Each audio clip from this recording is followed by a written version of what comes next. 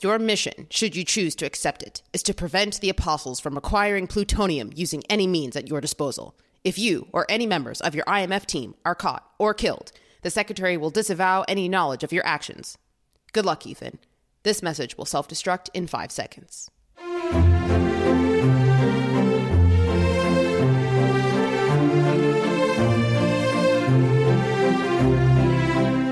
Welcome to Your Pick, a film podcast. I'm Tatum. And I'm Geneva. We are two friends who love movies and love sharing them with each other. Each week, we take turns picking a film that is close to our hearts and talk about why it moves us, to tears, to laughter, and everything in between. We celebrate the craft of filmmaking, as well as the unique and personal ways we find meaning in the movies we watch.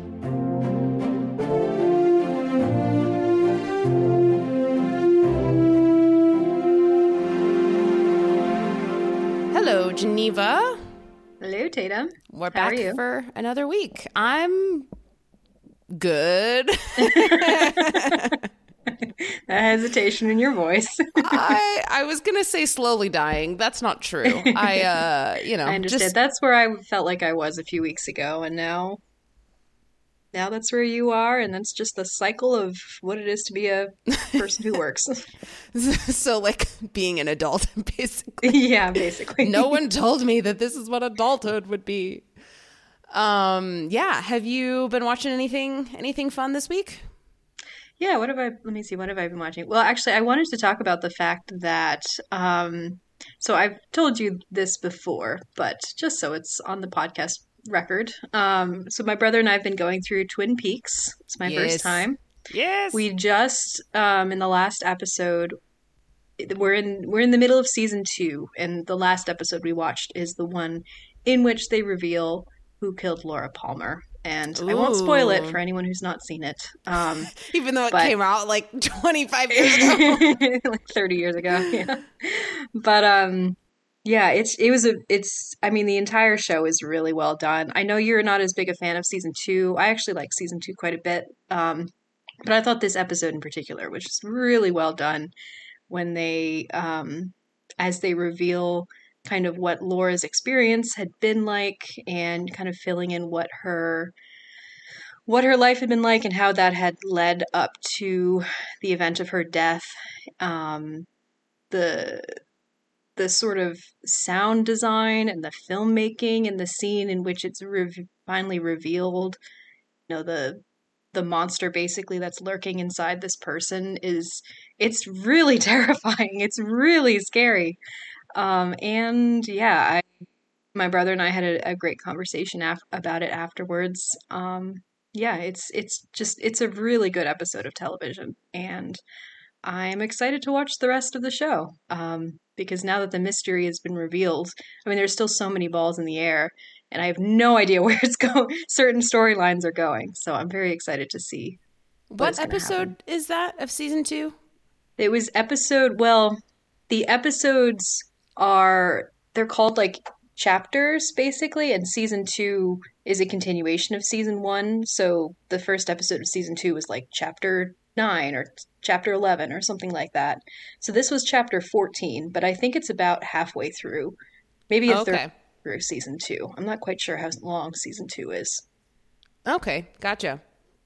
Interesting. Yeah, I feel like I'd kind of fallen off the wagon a little bit by that point. I feel like the first 2 episodes of season 2 I was obsessed with, and then I was like, what are we doing? What's going on here? And then I kind of just gave up for a lot of, I mean, I didn't give up in terms of stop watching it, but I was very disengaged until the last 2 episodes of that season. I was like, this is what I've been waiting for. I'm excited. Yeah.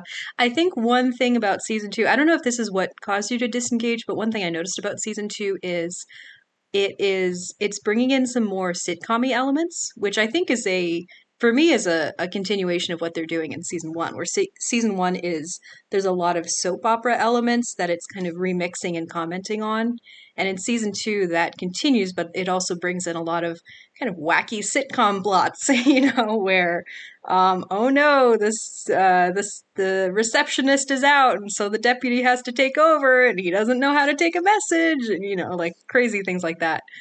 And so it gets very goofy at times, which I enjoy and appreciate, but I don't know if that specifically is what caused you to disengage.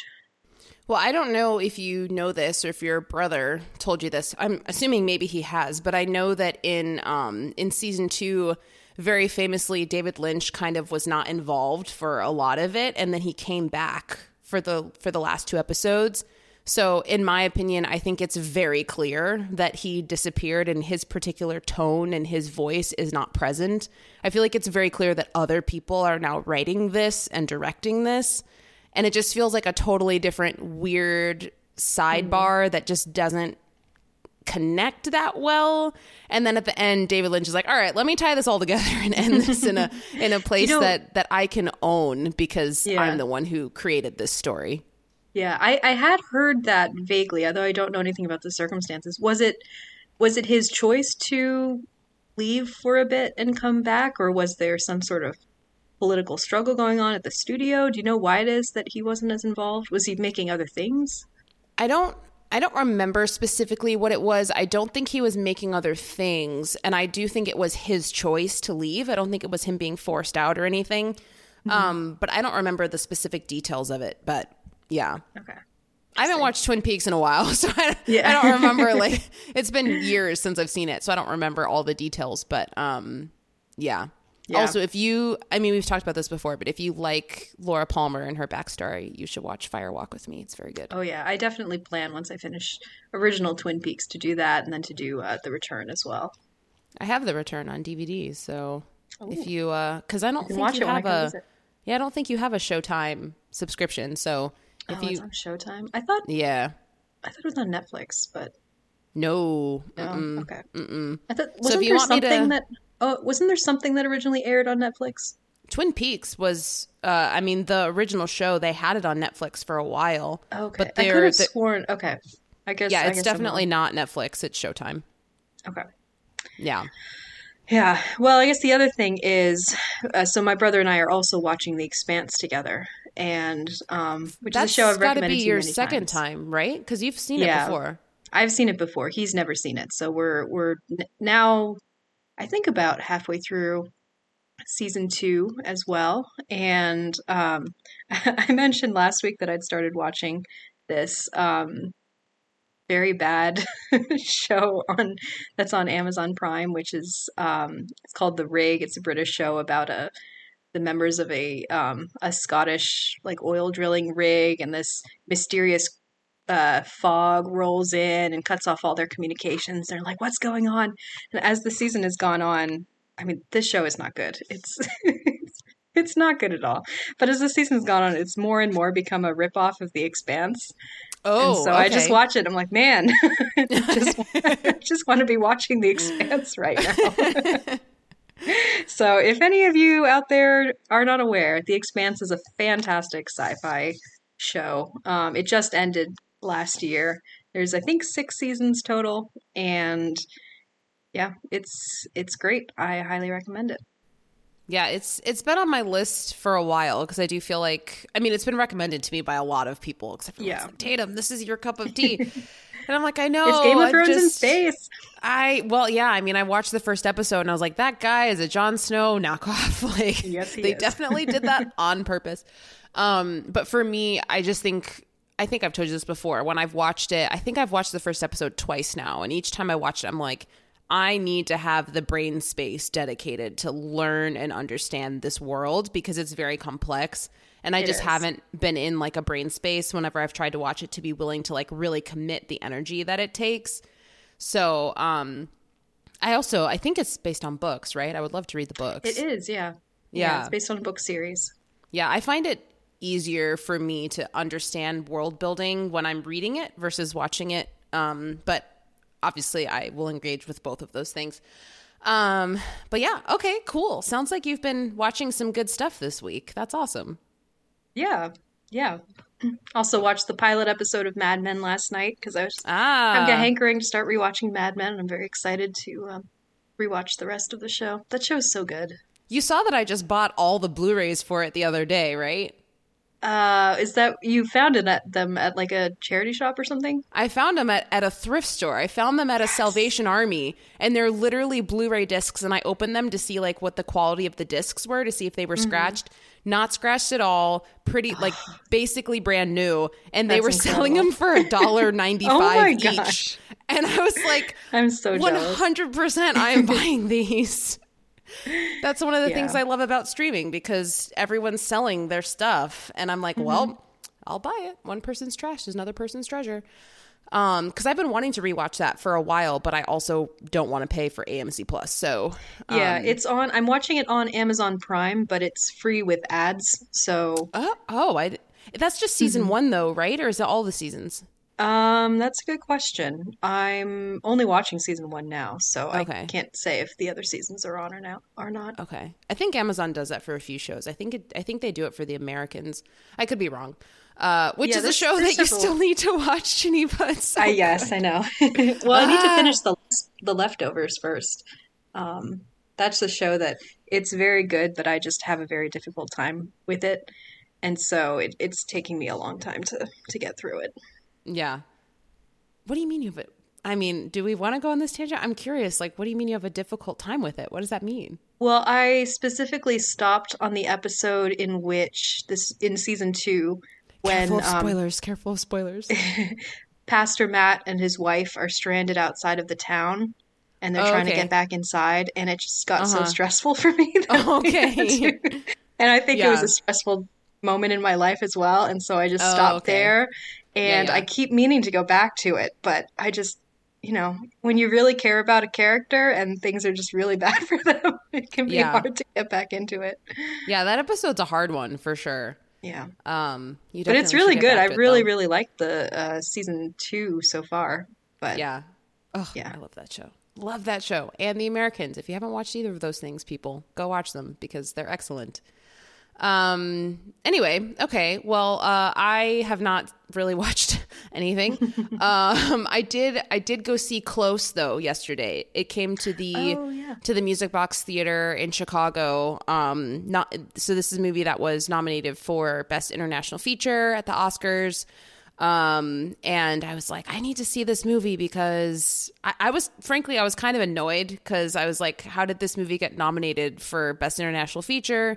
Even though none of us have had access to see it, it's not even being released in the US Always frustrating. until like February or March. Like, what's going on?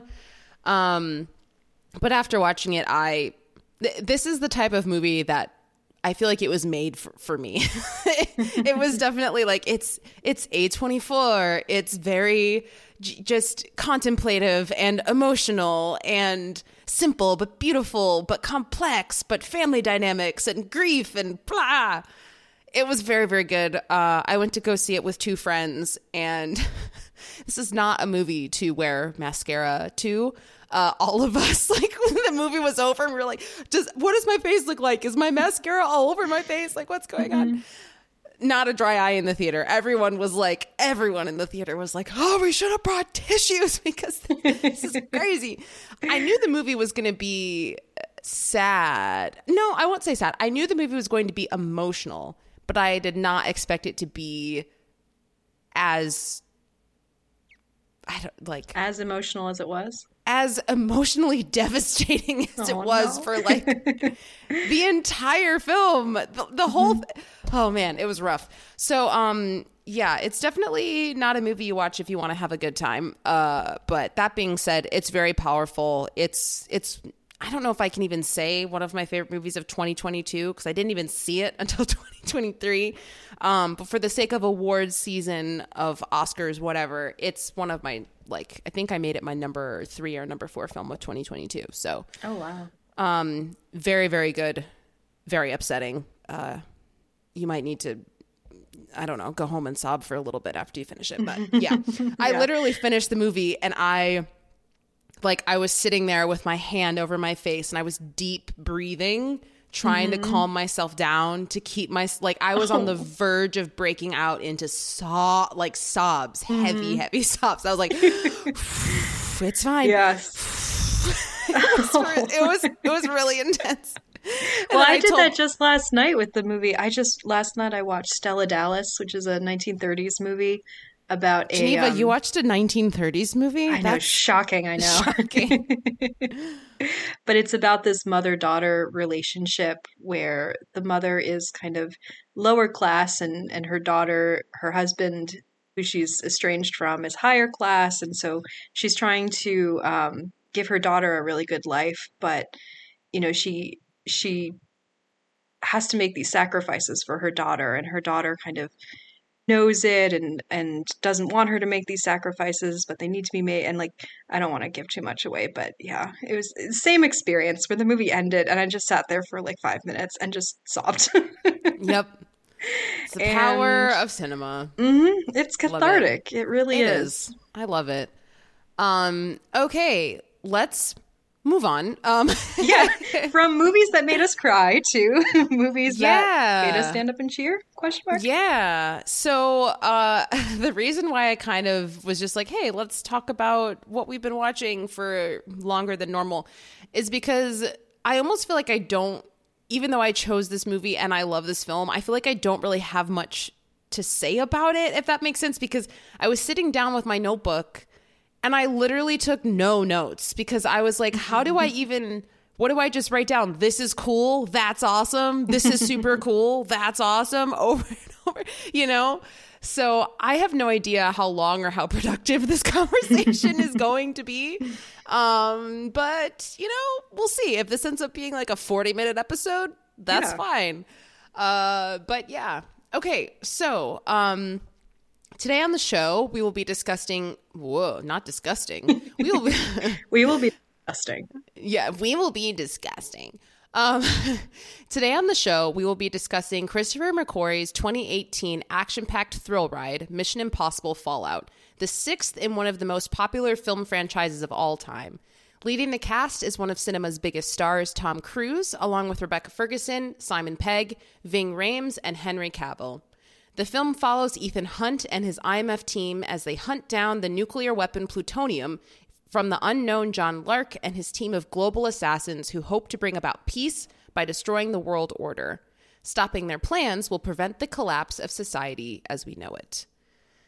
So that was my attempt at writing a plot description for a movie that honestly makes no sense. I have no idea how you sum up the plot of this movie, apart from just being Ethan Hunt stopping something from happening. Bad guys save world. And he has a really hard time doing it. Yeah. I have to admit, I don't know if we want to go quite yet into sort of our experiences with the movie, but the very first time I saw this movie, in theaters, the plot was completely incomprehensible to me. Yes. I just remember walking out of the theater being like, that was cool, but what happened? Yeah. That was my same sentiment. And honestly, I think a lot of people feel that way of this movie, if you really pay attention, is really just tying a bunch of things together that don't entirely make sense, but it works because it gets him from point A to point B with lots of obstacles in his path. Well, I have to admit, I've seen this movie now 3 times. The second 2 times since I watched them on my own, I was able to have subtitles on, and that really helps because when you have subtitles on, you can be like, oh, that's why they need to do that thing. That's who that person is working for. That's the deal that they're making. It really made sense when I watched it with subtitles on. But I have no idea how anyone could follow any of what was going on if they're not watching it with the words on the screen. I think for me, because this is also my 3rd time watching this movie, at this point, the only part of the movie that I still genuinely do not understand is Rebecca Ferguson's character. Who is asking her to kill this guy? And for what reason? Because she's trying to get out of something, because she's wanted for something, but she owes a debt because and there's this whole scene that's literally between her and Hunt where they're standing in this plaza surrounded by trees and stuff. And he's beautiful location. And he's like, what are you doing here? And she explains this whole thing, and they have this back-to-back not banter, but just discussion of her explaining her motives. And I literally watched it twice, and I was like, I don't understand what you're saying. I understand that you someone doesn't like you, and in order to appease them, you have to bring this not John Locke, the other guy. You have to kill this other guy and like bring him to Solomon them. Lane, yeah. Do you want me to explain it to you? Because I think I've got it. Liberated. But yes, go ahead. Okay. So in the last movie, well, her career is that she works for MI6, which is the British intelligence service. That's what James Bond works for. And so in the last movie, she was undercover with Solomon Lane. So it seemed like she was working for Solomon Lane, but actually she was working for MI6. And in this movie, MI6 is basically suspicious of her because she had worked for Solomon Lane for so long. And so they told her, and they want Solomon Lane back because he was originally British. He was an MI6 agent who went rogue. So he's kind of an embarrassment to them. And he also knows a lot of, MI6 intel. So they basically told her, if you want to get rid of the cloud of suspicion over you and finally get out of the game so that we won't be chasing you no one's going to be, no one on our behalf is going to be chasing you anymore. You need to kill Solomon Lane. That's the way you get out of the game. So that's her goal the entire movie, is to kill Solomon Lane on behalf of MI6 so that she can finally be free. So I think, first of all, thank you for explaining that. I think that perhaps the reason why I really struggled to understand that is because I've only seen Rogue Nation once because I don't really particularly like that movie that much, which gets into I want us to talk about our rankings of the movies. But that movie, I saw it once and I didn't particularly like it, so I never went back. And so I don't think I really remember much from that movie at all. So I think that I think it definitely impacted my ability to understand her motives and her storyline in this film. But yeah, okay. So that being said, I guess, okay, we're kind of going out of order, but that's fine. I thought it would be fun, Geneva, for us to kind of share our individual rankings of, because both Geneva and I have seen all of the films in this franchise. So I thought it would be cool for us to say our rankings. So Geneva, if you want to go ahead and start by saying yours, and I guess you could start with your number 6 and go up from there.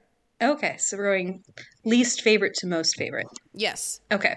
Well, just for context's sake, I have seen all of the movies in the franchise at least twice, except for the second one, because I didn't really like the second one very much. So my number 6 would be the second one. I just think it's okay. But I think it tries to be a little too James Bond. Ethan Hunt is off on its own.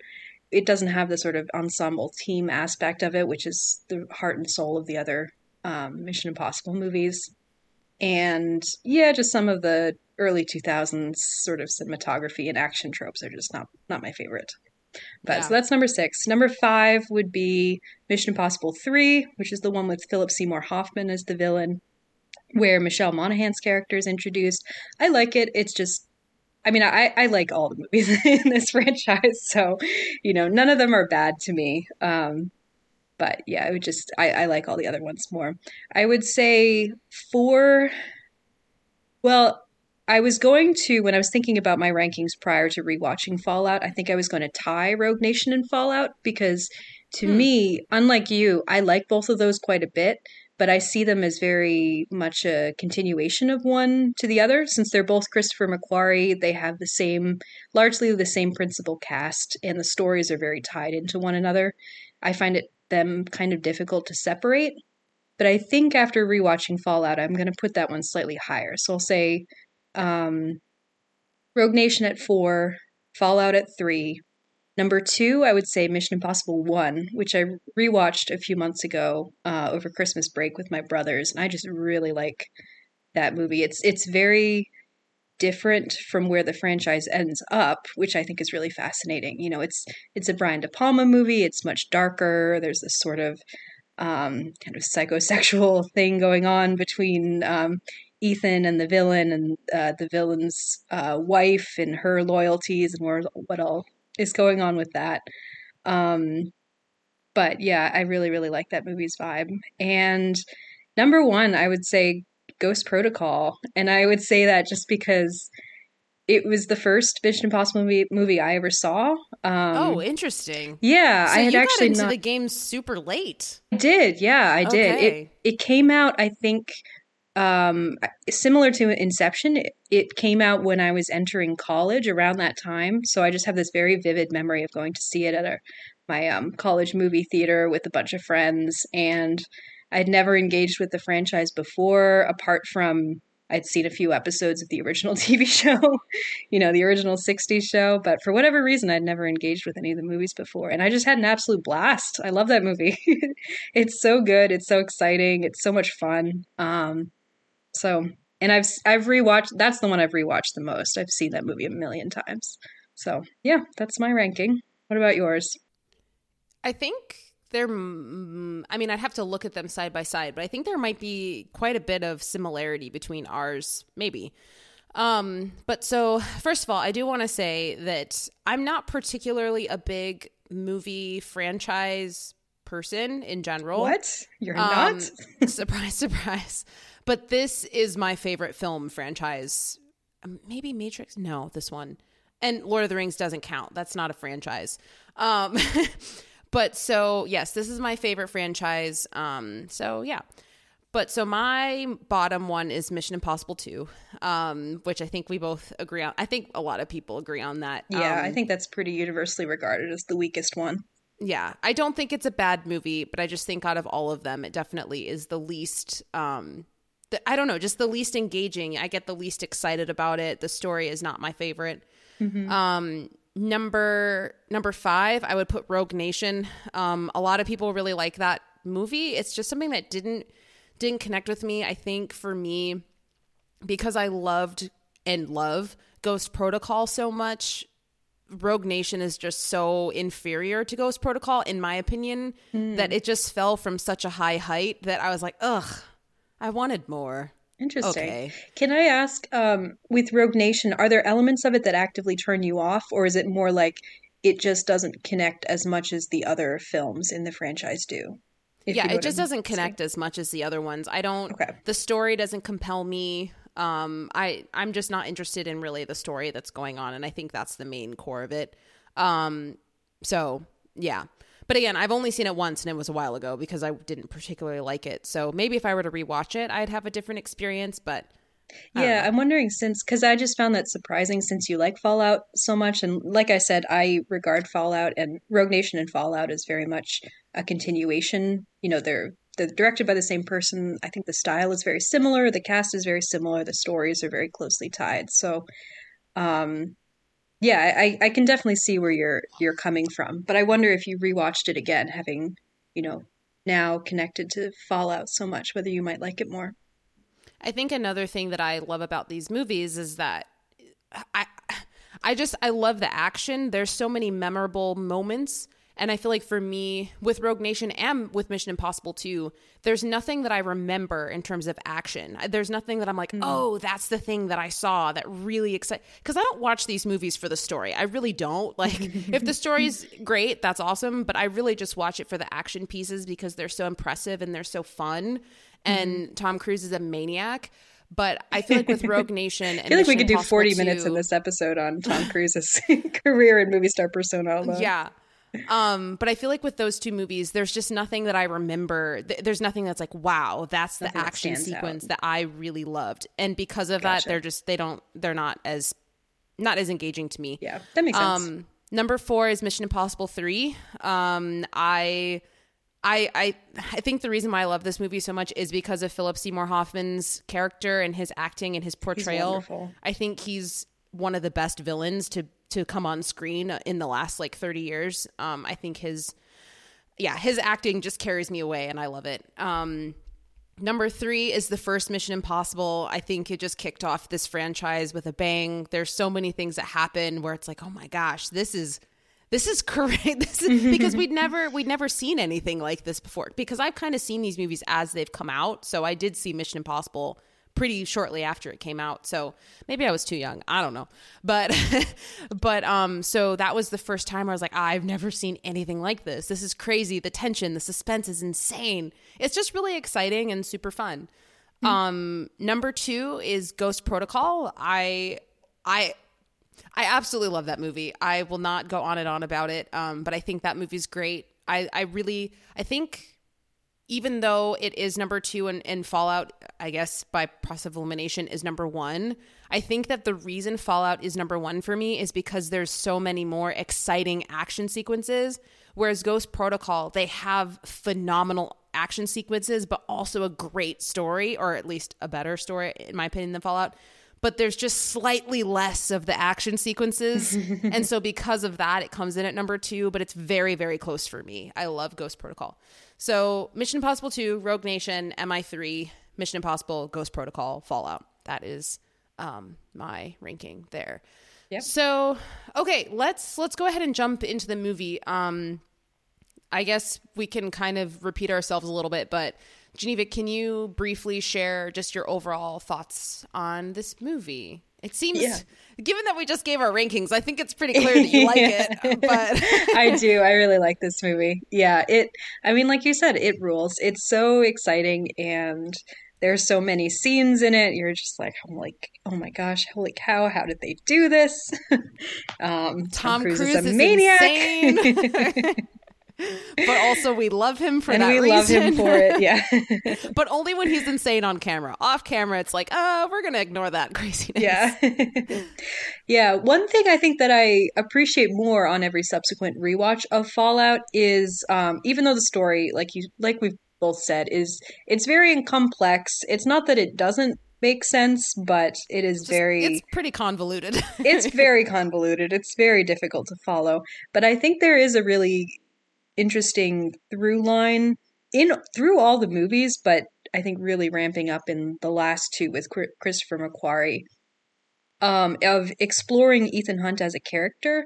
And in this movie in particular, I really love what they do with what it means to be Ethan Hunt, where you are constantly saving the world and the toll that takes on you because you can't have a normal relationship with a person, because you can't, every time you allow yourself to relax and give up control and try and disconnect from the world, when bad things happen, you inevitably feel guilty about it. And that's just an incredibly hard place to be in, and I really love the fact that they explore that. And I love the fact, I think the first time I saw the movie, I was not crazy about what they did with Michelle Monaghan's character, just because I really loved their relationship. I really invested in their relationship. But rewatching it, I actually really love the way that they decided to have the two of them part ways, because I think it's really beautiful the way that even though they love each other, they both know they can't be with each other, but they've changed each other for the better in certain ways. She gave him the motivation to go on many times when he didn't feel like he could go on, and then by turns he has given her this opportunity for a life that's really meaningful and fulfilling, and she now is able to she's now able to protect herself and go off into different parts of the world and help people. And she's kind of doing a mini version of what Ethan Hunt is doing. She's using her medical training instead of her, multi-language technology, jumping off of buildings, save the world skills that Ethan Hunt has. But he's kind of empowered her in this way to be her own sort of smaller version of an action star. And I just think, it's their relationship is really beautiful. And then at the same time, I really love the character of Ilsa Faust and how she is such an equal for him. And the fact that they have built this relationship, which is, it's a little bit, it's sort of romantic, although it's not too much on the forefront. But this idea that he has built this sort of family and this potential romantic interest who are on the same plane with him, and so he doesn't have to worry so much about their safety, and that he can actually find meaning in and a home, with these people that he works with. And just, sorry, I'm going on, but I really love how the movie highlights the fact that he is not, in contrast to Spock in Wrath of Khan a couple episodes ago, the needs of the many outweigh the needs of the few. Ethan Hunt is like, no, the needs of the few are the needs of the many. And he refuses to sacrifice even one innocent life for the pursuit of a greater goal. And that's something that is, I think, very unique in action movies or in society in general. And the fact that that is highlighted as his source of strength, I think, is really, really interesting and really beautiful. Calling back to Star Trek Wrath of Khan, I'm going to call back to RRR and how for Ram, like his journey was going from this place where he was so focused on the many that he forgot about the few. Mm-hmm. And then his area of growth was recognizing like, no, the few are the many, like you said. Mm-hmm. So, yeah, it's definitely a powerful message. So I love this movie, which is why I chose it and also why it's number one for me in the ranking of the franchise. I saw this movie for the first time when it came out in theaters, and I went to go see it with a friend of mine at the time. It was a complete blast. It was a lot of fun. I don't know. I love having fun experiences in the theater. And this was something where everyone came out of the theater and everyone was just saying, oh my gosh, that was so cool. Yes. I can't believe Tom Cruise did that. Oh my gosh. I read an article saying that he did that, but the way that they captured it was insane. Whoa, he was hanging off a helicopter. What?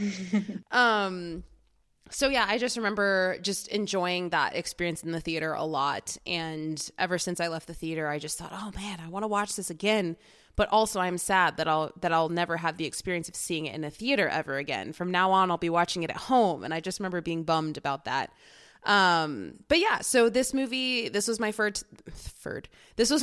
time rewatching it. It was still a lot of fun. I think I'm grateful that I understand the story a little bit more now than I did the first time I saw it. It is definitely all over the place, but if you concentrate, it does kind of tie together in just weird ways.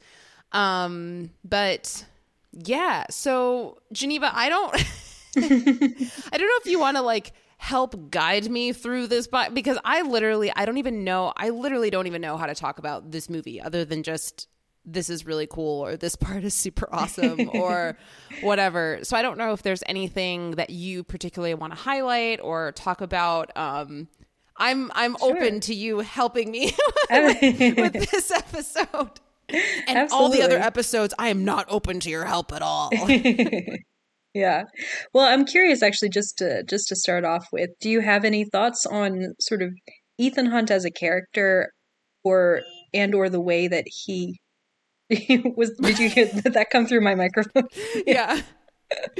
Sorry.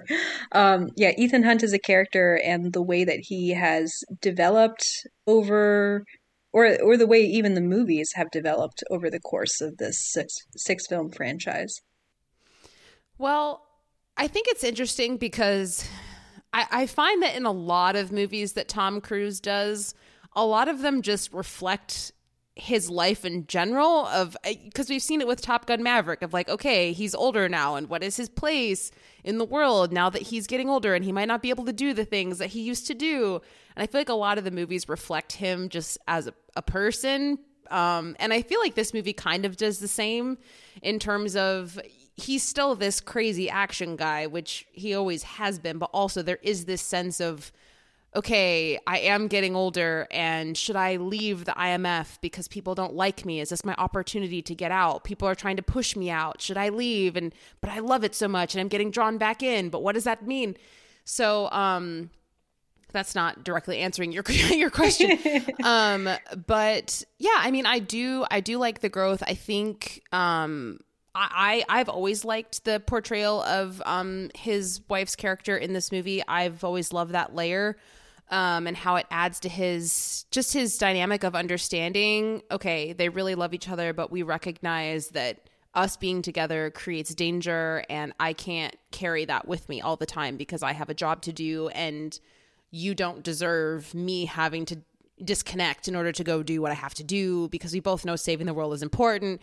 I just think that's a really interesting dynamic. I think it would be cool to see a movie just about that, but that would be a totally different film. Mm-hmm. But yeah, I do like how he evolves over time and he kind of becomes less of this ladies man kind of guy and more of just like a, hey, I'm just kind of a dad out here who wants to save the world, even though he's not a dad. Yeah, I mean, he's really only a ladies man in the first two, and even the first one, even not that much. Just it's specifically there's that sort of will they won't they with Graves's wife. I'm forgetting her name, but two is really the only one where he sort of approaches that kind of James Bond, like, oh, I'm gonna meet a new woman, and we're gonna sleep together, and we're gonna be out doing these exotic adventures, and then we're never going to see this lady again. By 3, Michelle Monaghan has been introduced, and then he's a little bit more of a steady character in that sense. Yeah, but you were asking about the whole franchise, so I'm talking about from beginning to end, not from the third movie moving forward. So, gotcha. I do like that evolution in his character, and even though we have that weird scene in this movie where that lady kisses him for no reason whatsoever. I'm like, I don't know why that is here, but I think she's just to show that she's a chaotic I guess character who does what she wants. I don't know. It's so random. I guess so. One thing that I also wanted to touch on, which I think a lot of people again agree with this, and if people disagree, that's fine. But I remember after seeing Henry Cavill in the Superman movies, back when I watched superhero movies, which I don't anymore. But back when I saw Man of Steel, I watched that movie and I was like, oh my gosh, Henry Cavill is super hot, but I want him to be a good actor. But I can't tell if he's a good actor because Superman is such this, stoic, but also kind of nothing to do in that He's movie. A very bland, he's just kind of a bland, he was given a bland script. Yes. And so he didn't really have much to work with. And so this was the movie where I was like, okay, let's see what his acting chops are. And then I watched this movie and I just thought, oh no. Oh no. I was curious what your thoughts on Cavill in this movie would be. Every time I rewatch it, it gets worse. I'm like, oh God, you're really not a good actor. I'm so That's sorry. Funny. One of my brothers has the exact same take on him. He's just, do not understand the appeal. I like him. I think he's fine. I don't think he's great, but I think he does what he needs to do. But sorry. I mean, he does what he needs to do, but in my opinion, he does it in a way that sounds like he's in an acting 101 class. So I just. Random question. Have you seen The Man from U.N.C.L.E.?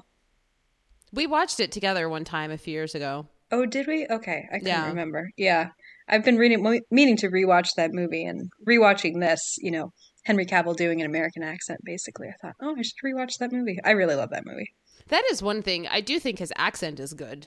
He has a really, really solid accent. It's just his delivery of the lines is not good, but the accent's on point. But he really delivers on the physicality of it.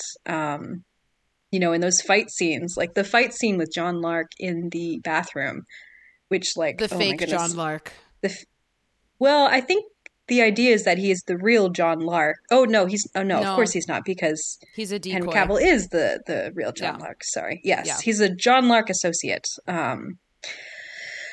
But it's such a brutal fight. I watched that and I cannot believe that anyone makes it out of that intact. And when Henry Cavill is punching him, you're just like, oh man, this man is now pulp. This man is now mush. There's that famous, that GIF that went absolutely viral of him reloading his arms, which is just such a great little move. Have you've seen that, right? Oh yeah. Mm-hmm. Okay, yeah. For a second, you looked like you didn't know what I was talking about, but yeah. No, yeah. Mm-hmm. Yeah, there's. Yeah, I wish that he had been better, because I was rooting for him. I really was. Who knows? Maybe one of these days he'll be in something and he'll really just prove me wrong. But until this people point, like him in that The Witcher show, which I've never seen. He's not going to be in it anymore, but those first 2 seasons, people seem to like that. Yeah, I have not watched that. I've also never played the video game, so I don't really know just how that. I don't know how well he's. Anyway, I'm not even going to say that because my brain is like not working. Yeah, I have not seen The Witcher though. I've been intrigued by it, but again, franchises, I'm kind of like, ugh, I don't support this. So in certain ways, so I'm like, I don't know if I want to watch The Witcher. Well, okay, here's something. So I did want to ask, if this is even possible to answer, could you perhaps tell me your favorite action sequence in this movie? In this movie, oh gosh. Yeah. I'll have to like talk through what are the big action sequences. So there's There's the fight in the bathroom. the fight in the bathroom, which is so brutal. There's the motorcycle chase scene. There's the helicopter fight at the end where he's climbing a helicopter and falling from high heights. Yes. There's him jumping out of a plane. And there's one more that I'm forgetting. I thought there was one huge one that I'm forgetting, but maybe that's all of them. Yeah, that might be it. Yeah. Was there one right at the beginning? There's the chase sequence when he's chasing Henry Cavill on foot. That's the one I'm forgetting. Oh, yes, of course, where Tom Cruise famously broke his ankle. Yes. Yeah. Yeah. I think out of all of those, probably my favorite would be the motorcycle chase through Paris. I really like that one. Tell me why.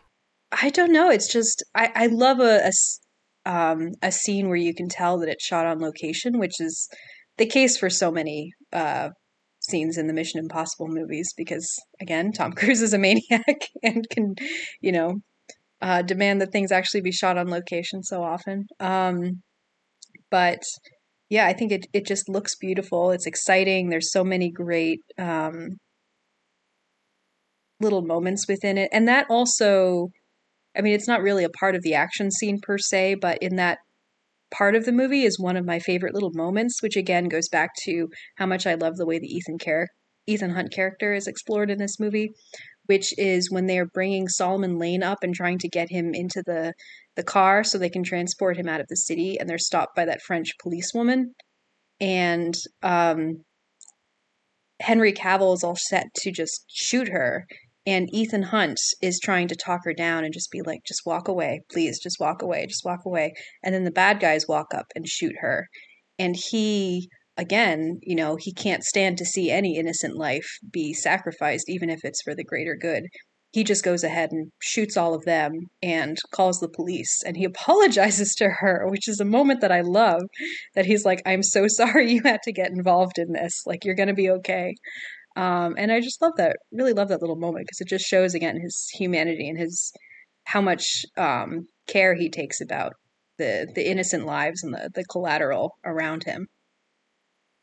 I think we see a lot of his humanity in these movies because I feel like these films could totally go in a direction where it's just like, okay, Ethan Hunt's a badass and he's super cool and he's kind of on his own planet and he's just this cool guy who's running around doing all these things and blah, blah, blah, blah. But I feel like these movies do make him very human in the sense that he has these moments of being like, oh shit. This is one of the things I love most about it is how many times something will happen and he does not even comment on it to the people around him. He doesn't complain about it. He doesn't he's just like, oh, for heaven's sake. like multiple times Walker will do something really obnoxious that just causes so much problem, so much trouble for Ethan Hunt. And he's just like that when they do the jump out of the airplane and Walker totally gets hit by lightning. And so Ethan Hunt has to do this entire stressful thing in the air where he's giving him his oxygen and he's waking him up and he's setting off his own parachute. And they get to the ground and Walker's just like, oh, that went so smoothly. And Ethan Hunt is just he just sighs, he doesn't even say anything. And it always cracks me up. I think this is why Tom Cruise is such a great action star. And I think the same thing about Keanu Reeves is it's so much fun to see your action heroes actually show that they are hurt or stressed out, but that because they are an action star, they can, to a certain extent, shrug it off. But you can see that little bit of humanity glinting through, that little annoyance or frustration or resignation. Yeah, it's great. It's just so good. Yeah, I definitely appreciate those those moments in this movie when he's just like, you want me to turn right now? Are you sure? It's like, oh wait, no, left. And he's like, okay, good, because I'm not going right. Yeah. There's these moments where, you know, it could just, I don't know. I feel like they could turn him into this superhero character where he can do anything. He's just so calm and nonplussed by everything, and that's just not who he is. Yeah, or I feel like in movies like the Bourne trilogy, for example, I feel like there's a lot of Jason Bourne getting hit by so many things, and he's just like, all right, I'll limp for like 20 seconds and then I'm fine. Whereas this movie, there is this sense of like, okay, I jumped across a building and broke my foot. I'm definitely gonna like struggle a little bit, or I just flew off of a car. And I mean, obviously there is still the action sense or the action trope of like, I'm gonna get up and keep going in a way that's not humanly possible. But I feel like there is still a sense of there are stakes and he can get hurt, which is what makes these action sequences a lot more exciting, because the character itself, there's this sense of he could get hurt, but then also as an audience member, there's the tension of like, he could literally get hurt because he's actually doing all of these things. And I love that. I love how he's not this pompous asshole who's like, oh, I'm cooler than everybody else. Like, I'm only going to talk to my team or whatever. He's just a human being who happens to have this burden / addiction to saving the world. Yeah. And well, this is why Ghost Protocol is my favorite, because I feel like the Burj Khalifa sequence is the purest distillation of this. Is that Ethan Hunt does not want to do any of these things. Like, he's not doing them because it looks cool. He's not doing them because it's, you know, he wants to show off. It is the only way to achieve his goal, and he is the only person who can do it. Like, Benji's not going to be climbing up the Burj Khalifa. No. If it needs to get done, and if it's going to get done, it needs to be by him. And so he's just like, all right, fine, I'll do it. Yep. He's the reluctant hero for sure. Yeah. Dang. Oh, okay. So I did want to talk a little bit about Alec Baldwin in this movie. Yes, but wait, you haven't said what your favorite action sequence is in this movie. Oh, yeah. So I will say, just in terms of the cinematography, I love those shots of him hanging from the bottom of the helicopter and all of the different camera angles that really make you realize and understand that he is literally hanging from the bottom of a helicopter that's flying through a canyon of mountains. But that being said, my favorite action sequence in this movie is 100% the running chase scene with him and Henry Cavill. I have probably literally rewatched that scene alone like over 50 times. I love that scene. I think the film score in particular during that sequence is absolutely fantastic. And my favorite moment of that, obviously he's running the whole time. I love watching Tom Cruise run. I absolutely love it. He runs in like every single movie, and every single time it happens, I love it. I think it's great. And I think that this is kind of the peak of him ever doing that. And then there's this one camera shot where I remember watching this in the theater, and I was like, I've never seen anything like this before. And I was just completely taken aback. And it's the sequence when Benji's like, you're gaining on him. And then he's running, and the camera, like he's running out from underneath this bridge, and the camera's slightly below him, angled up, and he's running through there's a fence on the side of him. And because the fence is there, you get an idea of how fast he's actually moving, because you see how quickly the fence poles are moving by, and the music just like completely crescendos at that moment. Oh, so I'm good. Like, Tom Cruise is running at 300 miles per hour. Like, Power of the movies, baby. It's crazy. It's just the way. First of all, the fact that he's that age and he's running that fast is amazing. And the idea to have the camera like that, and it's just, yeah, that's my favorite action sequence in the whole movie. I love how he just runs so fast for so long, And there's also these humorous moments of him like walking through a Catholic mass, and he's like I'm funeral. so sorry. It's like a literal funeral. Yeah, he's like, I'm so sorry. And then he's like running in circles. Why is he running in circles? Like, why we go left now? Yeah.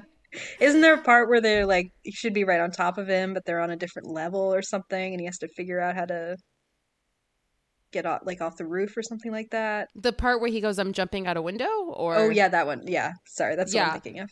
Yeah. What are you doing? I'm jumping out a window. Oh, okay. Good luck. By the way, we just need to give a shout of appreciation for Simon Pegg as Benji, because he's so great in all of these movies, just being the comic relief that is also kind of secretly the heart and soul of the movie in certain ways. And I just love his chemistry and rapport with Tom Cruise every time they have some sort of action sequence where Benji is trying to guide him through and has no idea how difficult what Ethan Hunt is doing.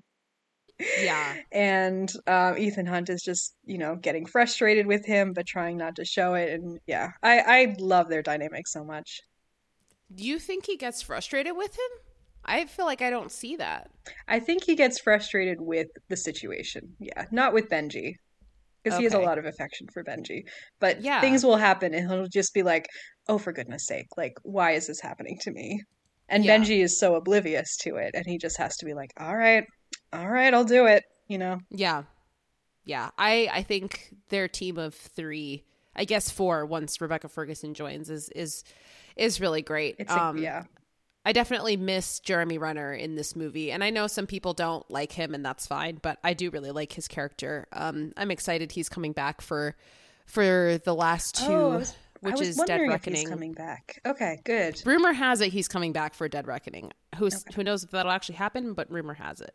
Yeah. So, well, his character's technically alive and working for the CIA or the IMF, I forget. Yeah. So yeah, let's talk about Alec Baldwin a little bit, because he's kind of like Jack Black to me, in a sense that whenever I see him in anything that's not a comedy, it just doesn't connect for me, because I have so many I have such a relationship with all of their other comedic characters that I just don't, it's hard for me to disconnect from that.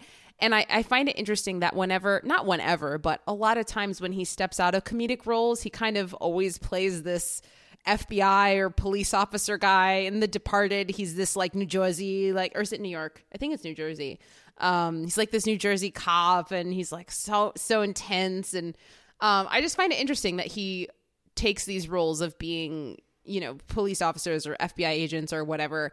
And I mean, not that his acting is bad. I think he gives a good performance. It's just for me, because I always see him as like, Jack from 30 Rock. Yeah. It's hard for me to get past that. And also that scene where he has his moment, where it's his fight scene and he's fighting Henry Cavill's character, John Lark. It's just funny to me, because I'm like, you and Tom Hanks, you and Tom Cruise are basically the same age, and yet your fighting is so not at the same level as Tom Cruise. But he's giving it his all. He's doing a great job, and Tom Cruise is inhumanely capable given his age, I feel like. But I just find his casting to be a bit funny, but that's just because I see him as Jack from 30 Rock. Yeah. I don't have as much of a relationship with him as that character, because I've only seen some of 30 Rock, but Alec Baldwin is very much, to me, he's the type of actor where, he is a good actor. I enjoy watching him on screen, but he will never be anyone but Alec Baldwin to me. Oh, interesting. He shows up and it's just like, oh, it's Alec Baldwin. Alec Baldwin is the boss. Yeah, he doesn't. Okay. He's never disappearing into a character for me. He is just, and I mean, that's not necessarily a bad thing, because that's kind of what it is to be a movie star, which he very much is. But I'm like, oh, Alec Baldwin is in this movie, and playing Alec Baldwin. The first movie I ever saw him in was, I don't know, I think I was like 8 years old or something. He played the conductor in one of the Thomas the Tank Engine movies. Wait, are you serious? Yeah, and he was so young and like little, tiny, and he had this blue conductor hat, and that was my first time seeing Alec Baldwin. So I remember for a long time, whenever I saw movies with him or shows with him after that, I was like, oh, that's the conductor from the Thomas the Tank Engine movie. Wow. But, when would that have? I'm looking this up right now. I mean, I feel like I was like 6 years old or something. I was very young when I saw that. Okay. So it's got to be at least 20 years old, at least. But he was the narrator in this one Thomas thing. Oh, he's been the narrator for several Thomas movies. Oh, he was the conductor Thomas and the Magic Railroad. Oh, I remember. I saw that in theaters. You saw that in theaters? Yeah, Thomas and the Magic Railroad, 2000. 2000. Okay, yeah, so I was very young. But anyway, I always have that in the back of my mind. Yeah, I have vivid memories of going to see that in theaters with my cousins. I don't remember anything about the movie itself, just that I went to see it with my cousins. Yeah. Anyway, this is the podcast episode of Tangents. That's what happens when you come in having taken no notes. Well, I feel like this is a great movie for, character actors and movie stars, with really interesting sort of weird careers, and yeah, I don't know. There's a lot of conversation that can come out of them. Yeah, I think I remember telling you a few years ago, Geneva, that so I think maybe it was during the pandemic, like when lockdown times or before that. I don't remember exactly. Maybe it was before that. But I went on a Tom Cruise binge where I watched literally every single movie that he's ever been in. Oh, wow. And I quite reluctantly determined through that watching just marathon that Tom Cruise is one of my favorite actors, which I wish... He's a good actor. Like, this is the thing. He's a great movie star. He's also a legitimately good actor. Yeah, I think I didn't want to admit that to myself because he is such a controversial guy. Yeah. But watching all of his movies, I was just thinking, this guy's range is insane. And he's done so many fantastic roles. And he's kind of known as more of this action guy now. And I mean, deservedly so. He's an incredible action star. But if you go back, I mean, he's done so many fantastic dramas and freaking comedy in Tropic Thunder. He's so great in that movie. He's such a fascinating just character. I feel like there's probably going to be, I feel like there hasn't been any movie or documentaries or anything made about him because he's still alive, and Scientology probably is doing stuff to like make sure that doesn't happen. But I feel like after he does pass, there's going to be some super interesting miniseries or movie that comes out that's like, let's really break down Tom Cruise's life because he's super talented, really interesting, has this wide range, a decade, like multiple decades spanning career, one of the biggest movie stars of all time. And yet I can't wait to read what's the going authorized... on with his personal life. Yeah. There's got to be some sort of relate? like authorized, like tell-all biography that's going to come out, 10 years after his death. But of course, knowing him, he's going to live to 130.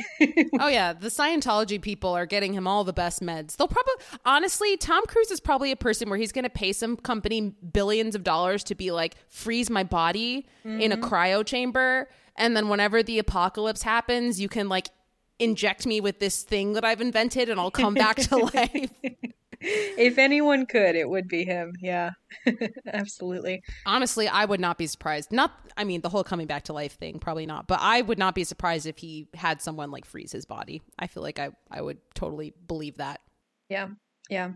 But yeah, no, I 100% agree with you. He's a fascinating figure. He's had a really, really interesting career, and it is so varied, and he's excelled in so many different roles. I mean, just in the last few years, he's very much in his sort of action hero, elder statesman, not elder, but like slightly older statesman phase right now. But you compare the character of Ethan Hunt to the character of Maverick from Top Gun Maverick this past year. They're both action movie heroes, but they are so different, and he plays them both so well.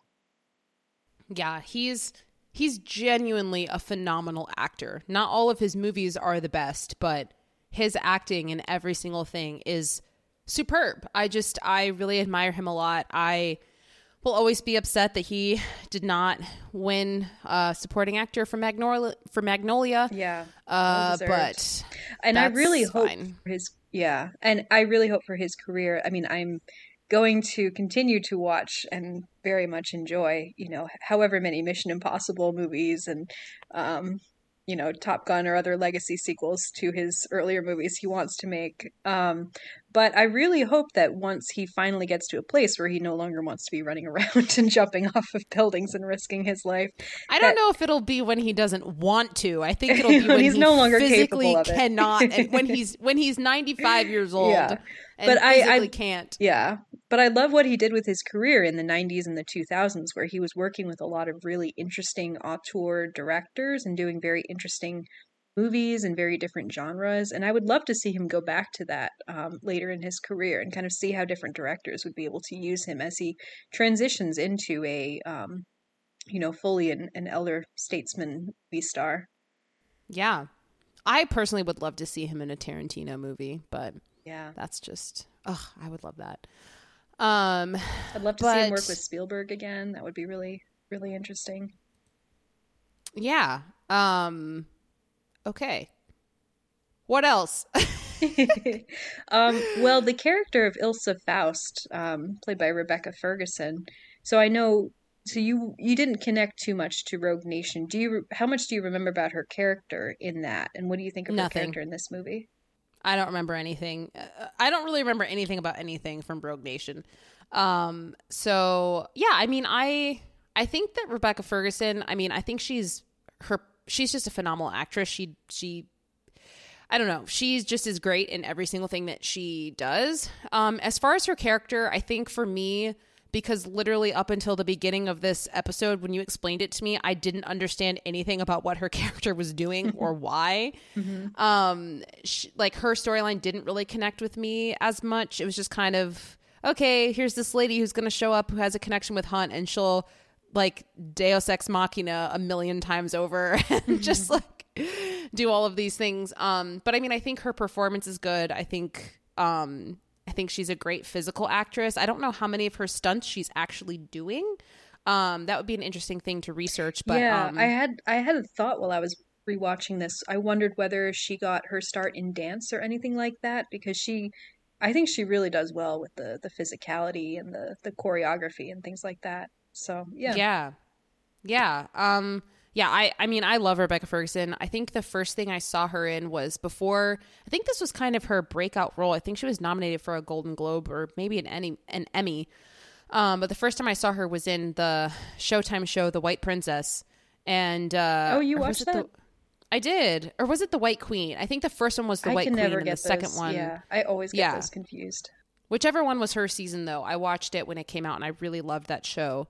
And her performance was great. But yeah, I'm really excited for her and her career and where it's going. I think that she's really establishing herself as this badass lady who can really just kick butt and be super powerful, but then also be such a commanding actress at the same time and show a lot of different range and versatility in her performances.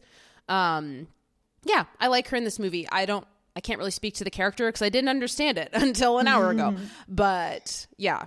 Yeah. And I really would, again, I mean, I already said this, but I would encourage you to go back and rewatch Rogue Nation. And even if you still don't particularly connect with it, just pay attention to her character and what where her character is coming from and the relationship that develops between her and Hunt. Because I do find their dynamic really, really interesting. But it's first established in Rogue Nation, and this is a continuation of kind of where it goes from there. But I love the fact that they're both equals. They're both agents at the very top of their field. And she always has her own agenda that's going on that is sometimes puts her in the same, sometimes she and Ethan have the same goals, and sometimes they're running at cross purposes, but there are always reasons for it. And so just seeing the two of them kind of develop this rapport where he's like, even if she has a different goal, she wants to kill the person he's trying to protect or whatever it is, he always wants to find a way so that they can ultimately both get what they need. Mm-hmm. Yeah. Yeah. I do like the addition of her character. And I like that. I like the idea that Ethan Hunt has a connection with somebody that is within his field, who can understand like this drive that he has to save humanity, but also have the ability to be able to like keep up with him as he's running around, because not many people can. I mean, basically no one can. Yeah, I mean, the other members of his team, like, they have different strengths. They're not out running and jumping off of things the way he is. She's kind of the one who's doing that. But she even gets shocked by it sometimes too, because at the end she's like, how is he going to get on that helicopter? And then Benji's like, I choose not to look. Like, yeah, just like, it's better. Don't worry about it. He'll figure it out. Just yeah, best not to worry about it. Yeah, and the thing is I feel like Ethan Hunt isn't even thinking about what he's doing. He's like, I don't know. I'm just gonna run after this helicopter and see what happens. Exactly. Just gonna wing I don't know. Yeah. But anyway, yeah, I love just the concept of Mission Impossible, the concept of this is an impossible mission, and it just automatically gives these stakes of just really high stakes if we don't know if this is going to be pulled off, which obviously we know it will be. Mm-hmm. But I don't know. I just love the concept of the IMF.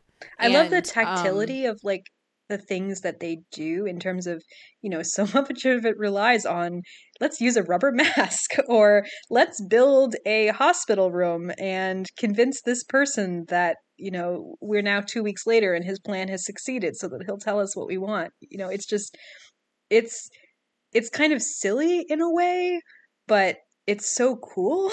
Like, I don't know how to describe it, It's super cool. Like, I remember that was what I really connected with when I was young. I watched the first season or so of the original TV show, which is a really fun TV show. I mean, I haven't seen it in years, but all of the blueprints are there. Like, these are the same things that they were doing back then. They were putting on masks and applying makeup, and they were tricking people into thinking things were happening.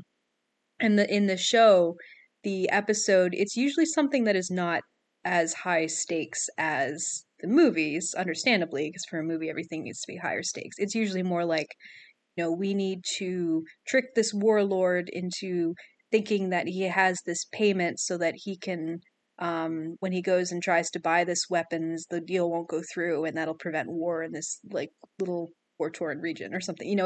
It's usually a little bit smaller and more localized. But that idea of we're influencing all of these events and we're helping people by sending in this one super specialized team who can kind of trick and manipulate and put on a show, essentially, in order to get these things to happen. I don't know. It's just a really cool idea, and it lends itself so well to TV or movies.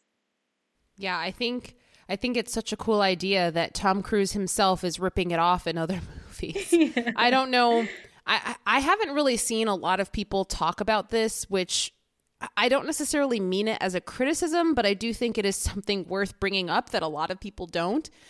But one of the things that it didn't make me not like it, but one of the things that I found kind of, I guess, comical about Top Gun Maverick was I watched that movie and I was like, this is literally just a Mission Impossible movie. This is not, it's just wearing different clothes, but it's essentially the same thing of like, here's Ethan Hunt and he's given this impossible mission and he has to assemble a team and they have to pull it off. And if they don't, then the world blows up because of nuclear blah, blah. And I watched the movie and I came out of it and I'm like, why is no one talking about this? Why is no one acknowledging that this is literally a Mission Impossible movie, but in airplanes and called Top Gun Maverick? Like, I don't see. I agree with you, but I also think that was a brilliant choice on their behalf, and I love that movie. I'm not saying whether it's brilliant or unbrilliant or good or bad. I just felt like from the very beginning, it just was distractingly funny to me because the whole beginning is like, here's your mission. Should you choose to accept it? Like, we've got this, you have to fly through, blah, blah.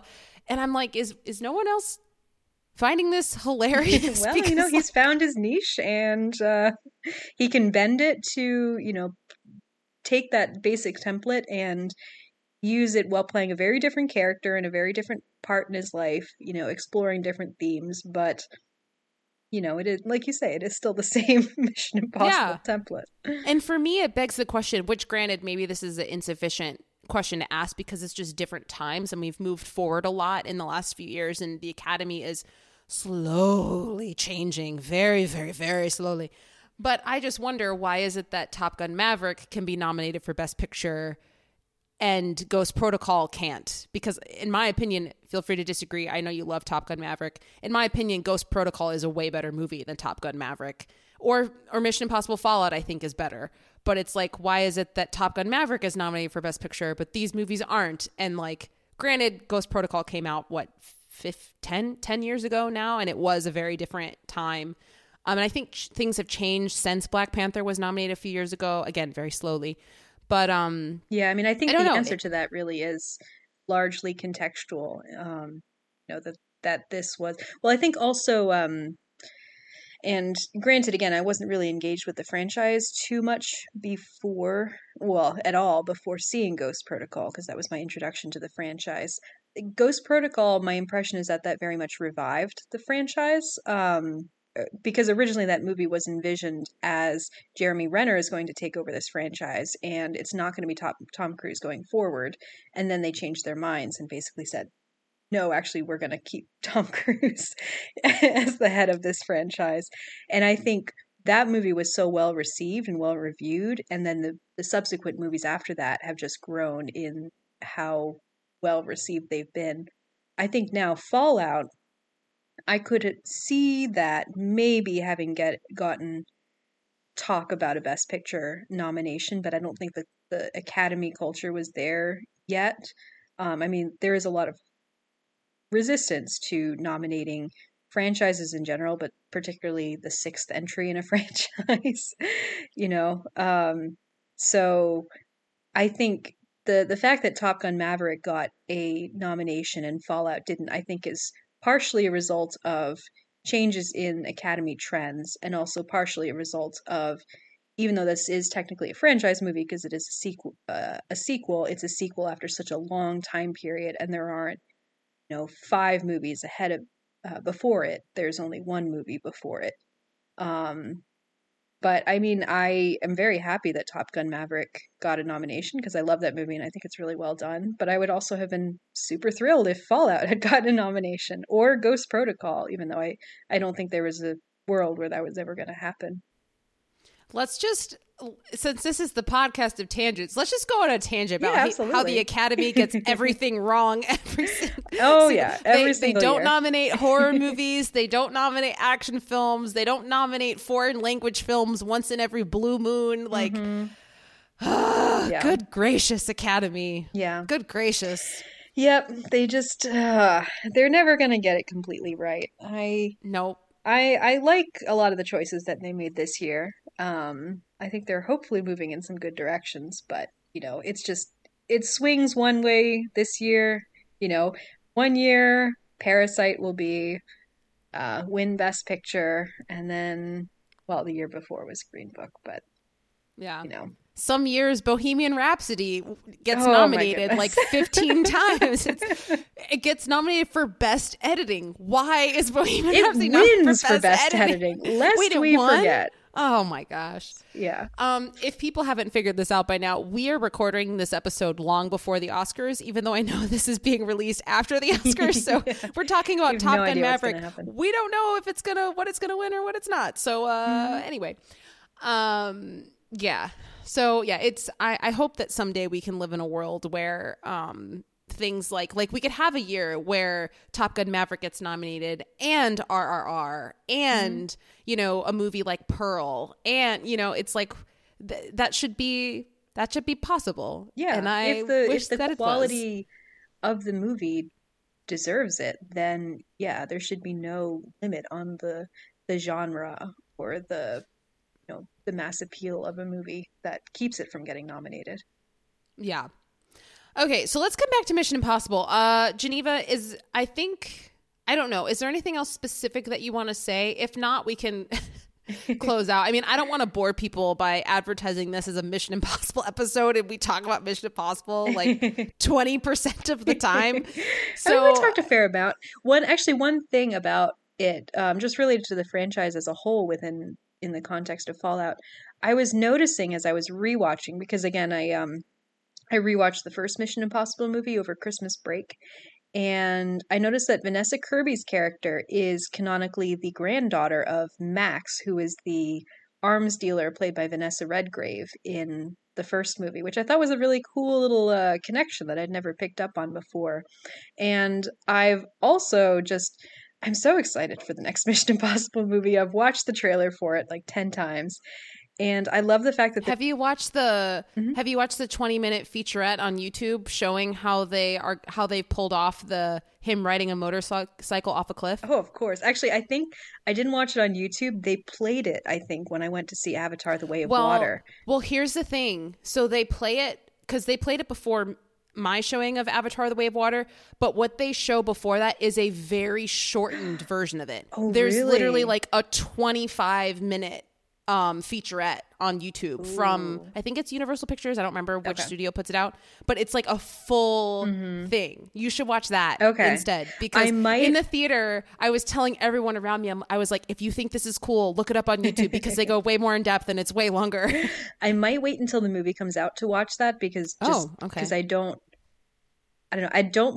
I'll watch trailers, but I usually try not to watch too much behind the scenes stuff before a movie comes out. But then I can be very inconsistent about that sometimes. So yeah, that's so confusing to me, because I feel like pretty much majority of the time that you watch things, you tell me, oh, I looked up the Wikipedia plot summary before I watched it. I'm like, wait, what? Well, it's more like if it's like a big visual Since when thing. have you started doing this? No, it's more like if it's a big, here's how we did this stunt or something like that. I'm like, well, I want to see the stunt first in the theater, and then I'll watch like the behind the scenes on how they did it. But yeah, I can be very inconsistent about that. Because I feel like that helps me appreciate it more, because I'm watching it and I'm like, oh man, I know what went into pulling this off, and it was crazy, and that makes it it adds to the cool factor for me. Yeah, I can see that. Oh, but to each their own. Yeah.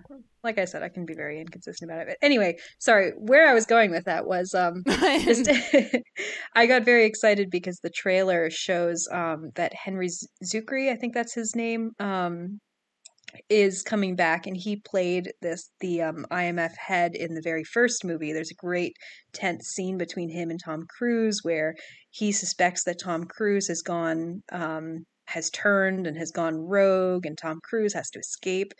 And so I feel like they're really, in these last few movies, Christopher McQuarrie is just kind of circling back to the first movie in several ways, and that makes me really excited, because I just, I love the franchise having connections between the movies and awareness of its history and where, Ethan Hunt was at the first and where he is now. And yeah, so I'm very excited about the next movie, and I love all the Easter eggs and call outs to the first movie, because the first movie rules.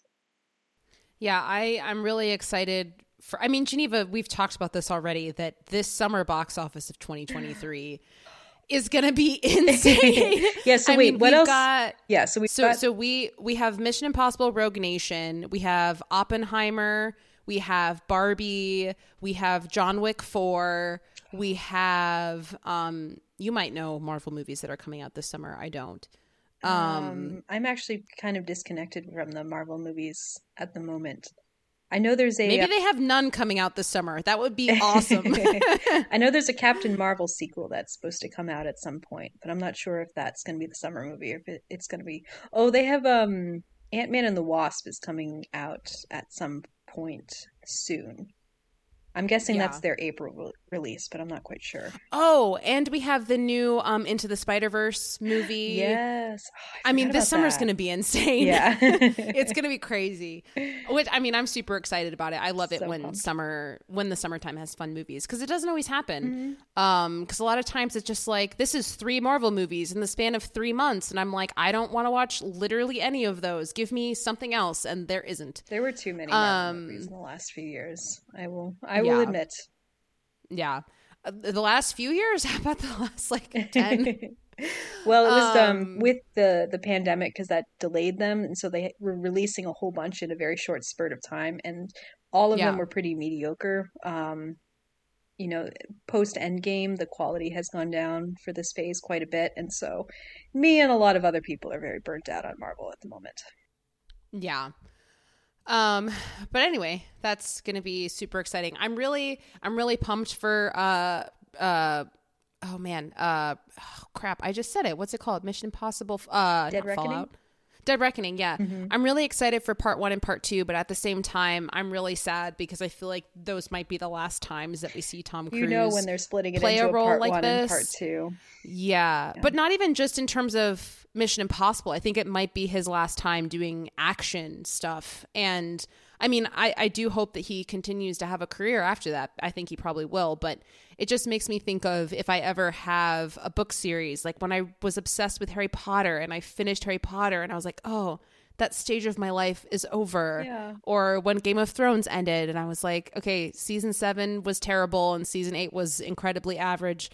But also, this has been a part of my life for a really long time, and I'm sad that it's over, and I won't have this experience anymore.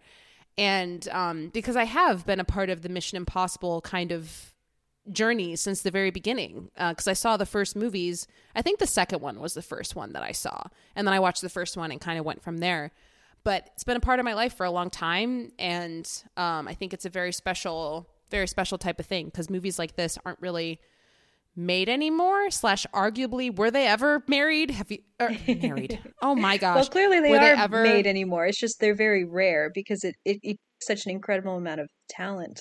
I mean, in the sense of like a person who's willing to literally put their life on the line. Oh, like, you mean like I don't a movie think that's star like that? Yeah, I mean, there's I don't most think movie that's stars ever, like their life. Yeah, I don't think that's happened really before, and I don't know if it's ever going to happen again. Tom Cruise is this special kind of crazy that is exciting to watch, and I am sad for the day when that's no longer a part of the movie-going experience. But yeah, that's a depressing note to end on. Well, you know, he's with Top Gun Maverick, like a lot of the young stars of that movie talk about how he really took them under his wing and was mentoring them and, you know, explaining to them you know, principles about how movie making works and how to make things look good on screen and what audiences will expect and how to deliver and things like that. So I'm really hoping that, you know, as he does move into that next phase of his career, he can continue not only working with really interesting directors who are going to challenge him and stretch him and, you know, use his persona in very different ways, and but also that he can kind of be a mentor figure and be, you know, encouraging that kind of filmmaking to continue and helping next generation of movie stars be ushering in and also be creating, you know, maybe not risking their lives to the exact same degree, but also be, you know, creating really great, fun, entertaining movies. Yeah. Okay. So yeah, I mean, this movie is really fun. Yeah, if yeah, it's just it always makes me want to go back and watch all the Mission Impossible movies because they're so good. Oh, But sorry. Side note, one other little side note is just re-watching this movie today made me realize I really think Sean Harris is becoming one of my favorite character actors of all time. I just get I was first introduced to him through Rogue Nation. I'd never, maybe I'd seen him in other things, but I'd never really noticed him in anything before. But he pops up in so many little things. Like, I mean, he's fantastic in The Green Knight, which is one of my favorite movies of all time, let alone of the last 5 years or so. He was in the Michael Fassbender Macbeth that I watched a few weeks ago. He's wonderful in that. And yeah, I just really love his sort of weird, you know, he can be play creepy, but he can also play kind of gentle and fatherly in other instances, you know, so he's got that range. And so, yeah, I really like Sean Harris, and I'm always excited to see him pop up in things. yeah, I feel like the only things I've really ever seen him in are the Green Knight in this movie. I'd have to go through his filmography. Maybe there's more that I've seen, but Yeah, well, I forgot he was in did you see Spencer, the Kristen Stewart? yeah, I did. Who was he in that movie? He plays the cook who kind of she has this sort of very gentle friendship with. He's kind of encouraging to her at certain points. Yeah. I remember really liking that dynamic. I forgot that he played him, though. Yeah. I need to watch that movie again. I know I liked it more than you did. I genuinely really liked that movie a lot. Yeah, with me, it's like, it's not that I don't like that movie. I think that movie is incredibly effective. It's just, is this a movie that should be made? You know?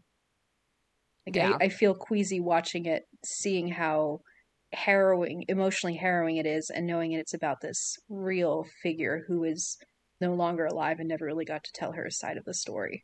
But I think the movie itself is really well made and really well acted. Yeah.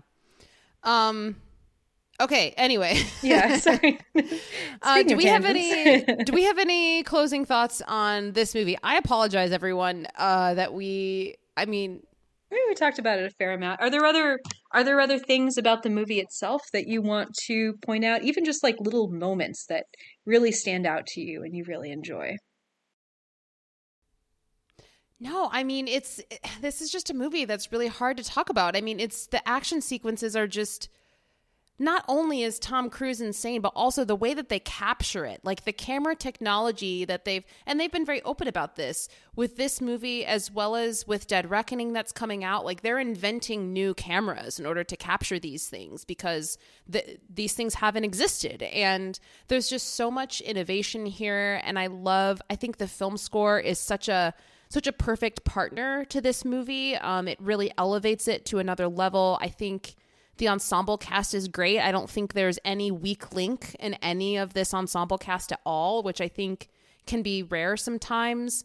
I mean, it's exciting. There's so much going on. I remember the first time watching it being shocked by all the twists and turns of, oh, you're actually in a simulated room, or this person's wearing a mask, or this person's not who you think they are. Even though I literally knew that Henry Cavill was John Lark the first time I saw it, probably like 10 minutes into the movie. Yeah, well, to be fair, they established that he's crooked very early on. Like, I'd forgotten how early on they established that. Yeah, like it's pretty easy to tell pretty quickly. Yeah. Oh, actually, no. Speaking of ensemble cast acting, I don't think Henry Cavill's performance is that great now that I think about it.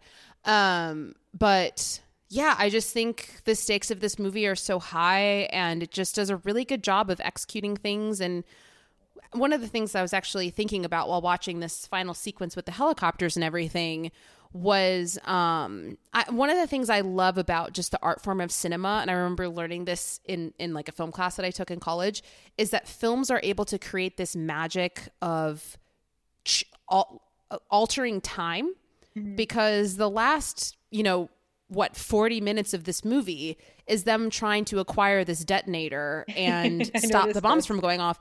And it's 15 minutes, but it's like a 40-minute sequence.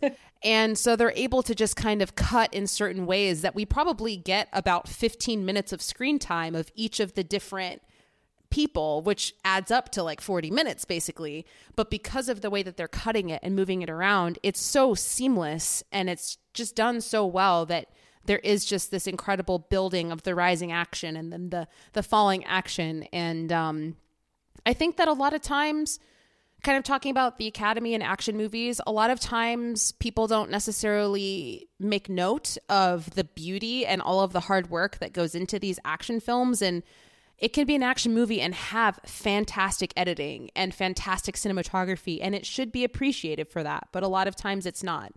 And I think that this movie I think it excels at all of the different art departments, or all of the different departments, whether it's location scouting or casting or cinematography or score or production, like all of it. I think it just excels at, and I think it just lends itself to a really great movie and a really fun time. And I think that this is a movie that could be enjoyed by anyone, anywhere, of any age. It's really fun. So yeah, I like this movie a lot. Yeah. Could not agree more. Very well said. Yeah. Okay. So let's, I guess, move on. I mean, I feel like I should say more things, but I don't even know how to put my thoughts together. That's probably partially because this movie is hard to summarize, but also because I'm brain dead because of work. So it is what it is. Maybe when Dead Reckoning Part 2 comes out, we can do a, if we like both those movies, we can do episodes on that and the franchise as a whole. Yeah. Yeah. Okay, cool. So just to get into some awards regarding this movie and just kind of the legacy. So as we touched on before, this movie was not really recognized for anything. So that's unfortunate. Wait, was it really not? Maybe I didn't do that. I feel like it would have gotten at least sound design or something. Did I? I thought I... Yeah, I was just looking. It was nominated for Best Sound at the BAFTA Awards, which is nice. Okay, so it wasn't. Okay, yeah. So this movie was not recognized by the Academy nominated for at all. Best Outstanding Stunt Ensemble for the SAG Awards, but it's basically it for the major awards that I can tell. Yeah, so that's unfortunate that it was ignored by the Academy, but it's to be expected.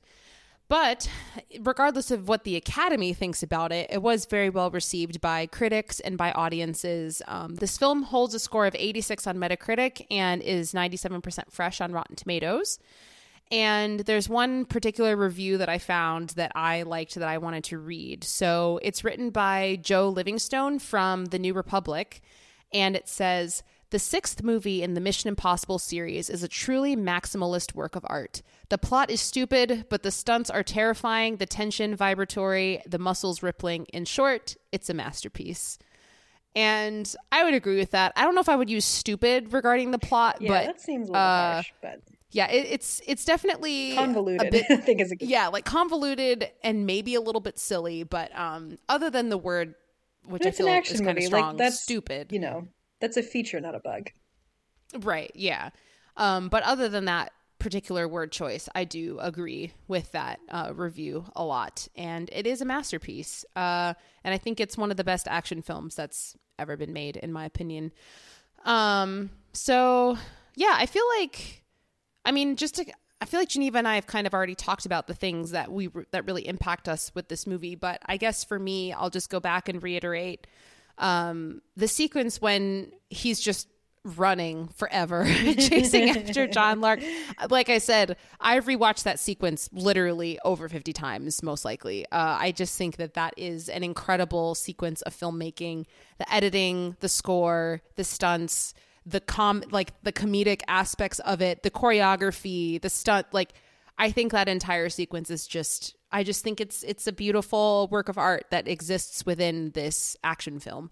And it's super well done, and I love everything about it. So, and I remember watching that for the first time in the theater. I was so hyped when that music just crescendos when he's running by that fence. I was like, I've never seen anyone run this fast. This is crazy. You go, Tom Cruise. You go, Tom Cruise. But yeah, what about you, Geneva? Is there any particular moment in this movie that kind of sticks out to you and makes you keep coming back? Yeah, I mean, I've already talked quite a bit about the how much I love what they do with the character of Ethan Hunt in this movie.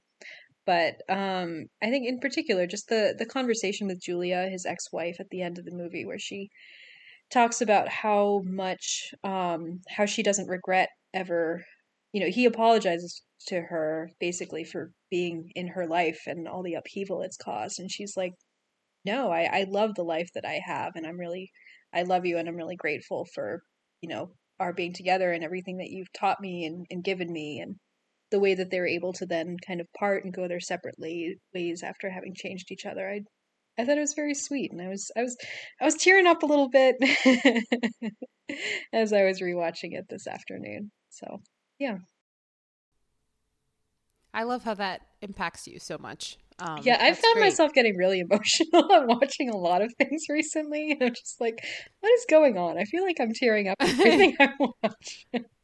We can talk about that offline. There's probably let's dig into that. I just love movies. What's going on in like the depths of your psyche? If you're feeling super emotional, would not recommend watching Close. Yeah, I was gonna maybe wait on that one. You might become a ball on the floor because it's rough. Okay, cool. So that concludes our Mission Impossible Fallout episode. And who knows, maybe we'll come back and talk about Ghost Protocol at some point, because it sounds like both of us I would really like that movie as well. Absolutely. So maybe that'll come up at one point or another. And more Tom Cruise movies will definitely come up, because there's a lot of his that I like. So yeah, this is not the end for Tom Cruise or for Mission Impossible on this podcast. But yeah, Geneva, can you go ahead and share with us what we'll be discussing next week? Yes, I'm very excited. Next week, we are going to be watching the 1950 movie All About Eve, starring Bette Davis. Fasten your seatbelts. It's going to be a bumpy ride. night. Yeah, it's going to be great. Yeah. Thanks for joining us, and we will come back at you guys next week. Bye, everybody. Bye.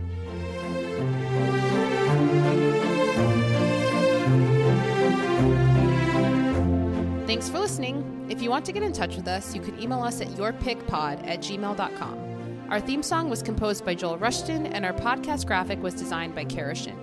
If you like this show and want to hear more, please rate and subscribe on your favorite podcast platform. We're excited to have you on this journey with us. Until next time.